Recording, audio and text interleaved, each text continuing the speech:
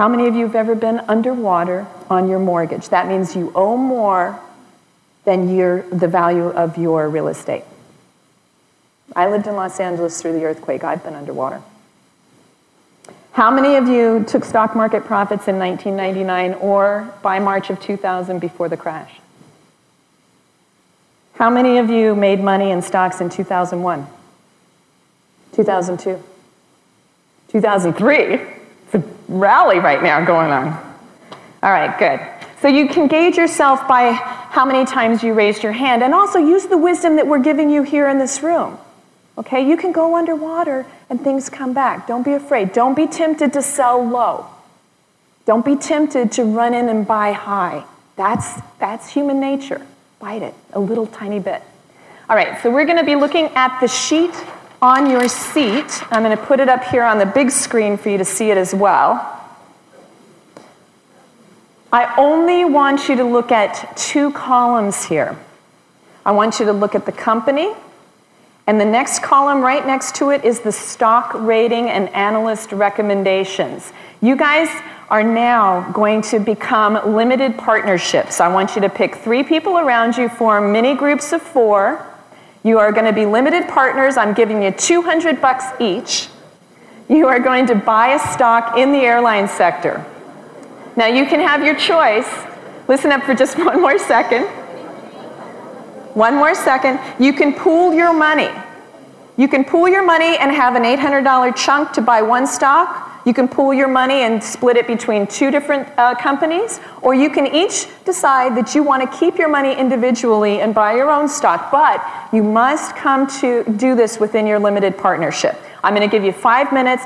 I'm asking you, just for our purposes, we are going to be looking at the entire report card. There's a specific reason to do this. For now, only take into consideration analyst recommendations and the stock rating. You've got 5 minutes. I'm going to ask you to come back with your company and with your target buy price and whether or not you'd buy it right now. Let's take a few people who did come to a consensus on what they would buy. And there is a reason why we just started out with the analysts. Anybody? We bought Southwest 200, JetBlue 200, Delta 100, and Northwest 100. Okay, great. And can you give me some reasons why you decided to spread the risk out?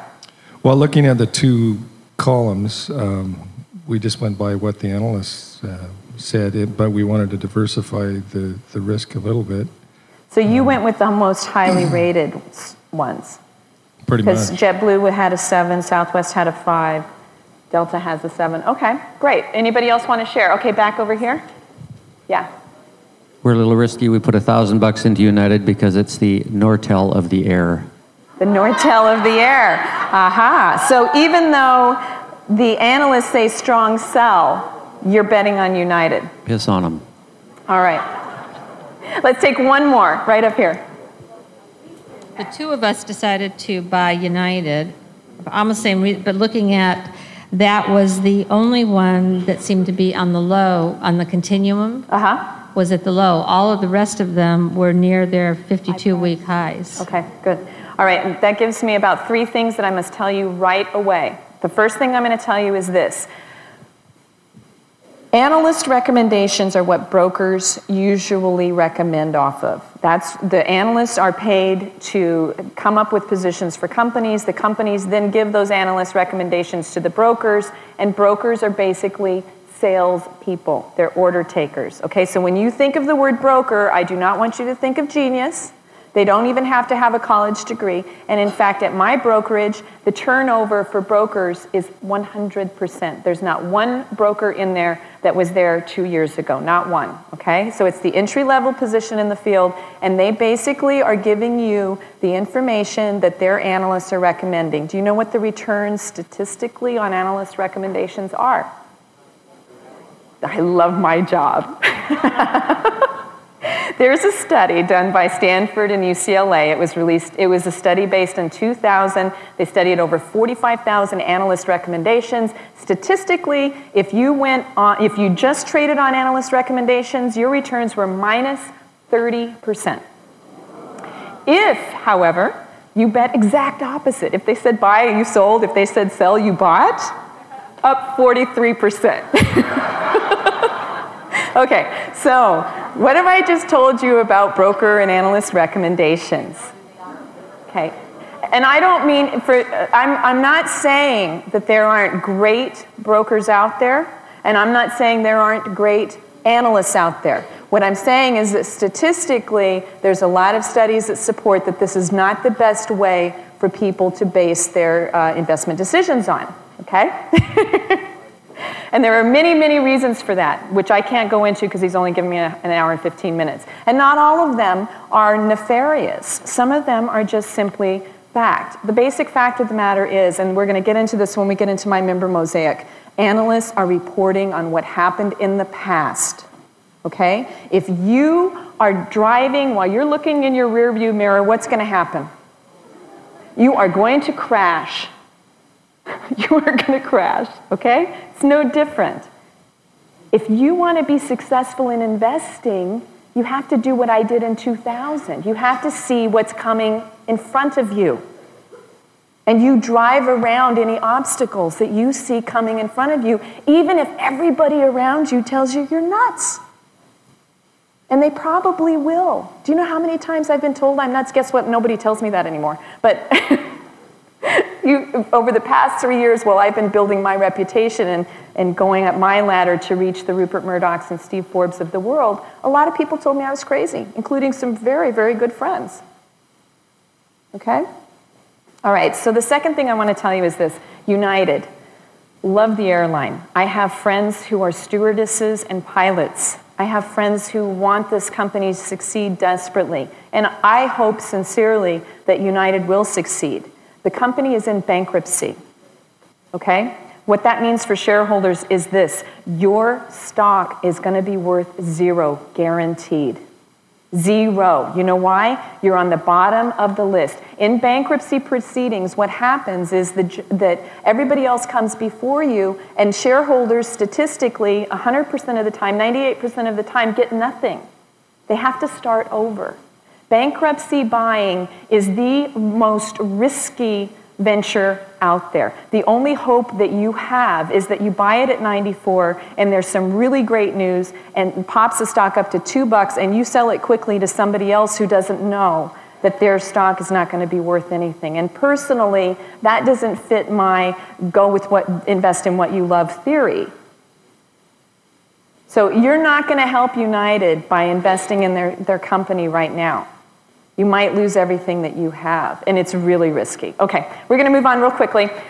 Now, this is how I keep it simple, and this is the trademarked research strategy that has been endorsed by a lot of business leaders, and quite frankly, I was surprised how quickly this gained prominence. It's based on accumulation of people who are a lot smarter than me, but I made it simple, okay? Personal experience. Number one, personal experience, because I believe that what you love is what you're going to focus on. Just like me and my business, I love my business, I love what I do, and I took it from zero to almost $4 million in under 2 years because I love it. All right, so personal experience. Personal experience. Guess what? You know what's going on with the stores, with the product, with everything before the analysts do. You get it firsthand. My dad, who's a copper miner, day laborer, knew that Kmart was going to go belly up when it was still getting strong buy recommendations from analysts. You know how come? He'd go in there and he'd look for whatever widget he's looking for, and they never had it, and then he'd ask an employee, and the employee wasn't going to look for it. They were disgruntled. They said the computer system didn't work properly. They couldn't get it in any way, and a lot of them told him, go to Walmart. Okay? He said, you know, I think that company's in trouble. And I said, it sounds like it to me too. Okay, your consumer experiences are valuable. You're not going to hear that from your broker or your analyst, but you should know that. That's point one. And guess what? Some of the smartest people in the world agree. Peter Lynch says, if you like the store, you'll like the company. If you like the store, you'll love the stock. So number one, what I always recommend is that you start with your personal experience. Number two, I just want to briefly say this, classic cars. I know a guy who makes a killing in classic cars. And I've heard Harv talk about people who make really good money on campgrounds. Now, I got to tell you, I couldn't make a dime on a campground. I don't know about them. I don't care about them. And I mean, I like them sometimes to take my son, but I'm just never going to make a dime in it. The numbers. We're going to go through this very, very carefully, but believe me, it's easier than you think. And I'm going to explain the numbers to you, and you're going to get it down, and it's much easier than you think. The biggest number that you need to know about is A, bankruptcy. Is it in bankruptcy? Just please avoid it unless you're really, really a high-risk taker. And the third thing is reliable news. And we'll get more into what I mean about reliable news. But I'm going to give you a little tip. Press releases are not reliable news. Press releases are written by professional writers to make their company look good, and I've seen press releases that said, this is the third quarter where we have reported increased revenues on a company that was about to go belly up because they were still in negative earnings, they weren't turning a profit, and they'd burned through all their cash. They do not legally have to say that in a press release. They do in a quarterly report that goes to the government, but they don't in a press release. And what's even more insidious about this is that a lot of the smaller newspapers are under great amount of pressure to fill pages and report news, and a lot of them don't have time to do the necessary research to find out that other little important fact that I just told you. So they report on press releases almost verbatim. The smaller the newspaper, the less reliable the source, I am sorry to say. Okay? And there are even a couple of tricks that you have to worry about with more reputable, high-paid journalists that work for CNN, CNBC, and the New York Times and the Wall Street Journal, although typically those are much, much more reliable news sources. All right, so we're going to get right into helping you guys now go into your next limited partnership, and now that you know a little bit more information, you're going to be deciding what you would pick now. Let's take a quick look at price. Now, you know now that United Airlines is so low because they're in bankruptcy. Okay? JetBlue, the highest priced stock in there.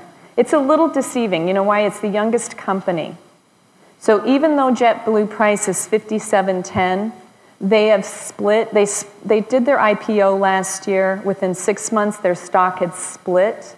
Their market capitalization, look over about 5 rows, and you'll see market capitalization. They currently, market cap is simply this. It's the total amount of money that you and I and other investors have bought into the company. So we have collectively, as investors, $3.675 billion in JetBlue, and collectively as investors, they have $14.09 billion in Southwest. So Southwest, if you want to think of it in terms of visuals, I think Southwest is almost like Jabba the Hutt, okay?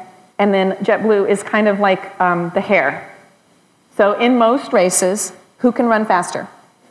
Right. It's much easier for a young, growing company that has room to split. And what I mean is that it's got room for its share price to get up to 57, and then they can split for 2 for 1, and all of a sudden you've got double amount of shares, and the price goes down to about $30. Okay.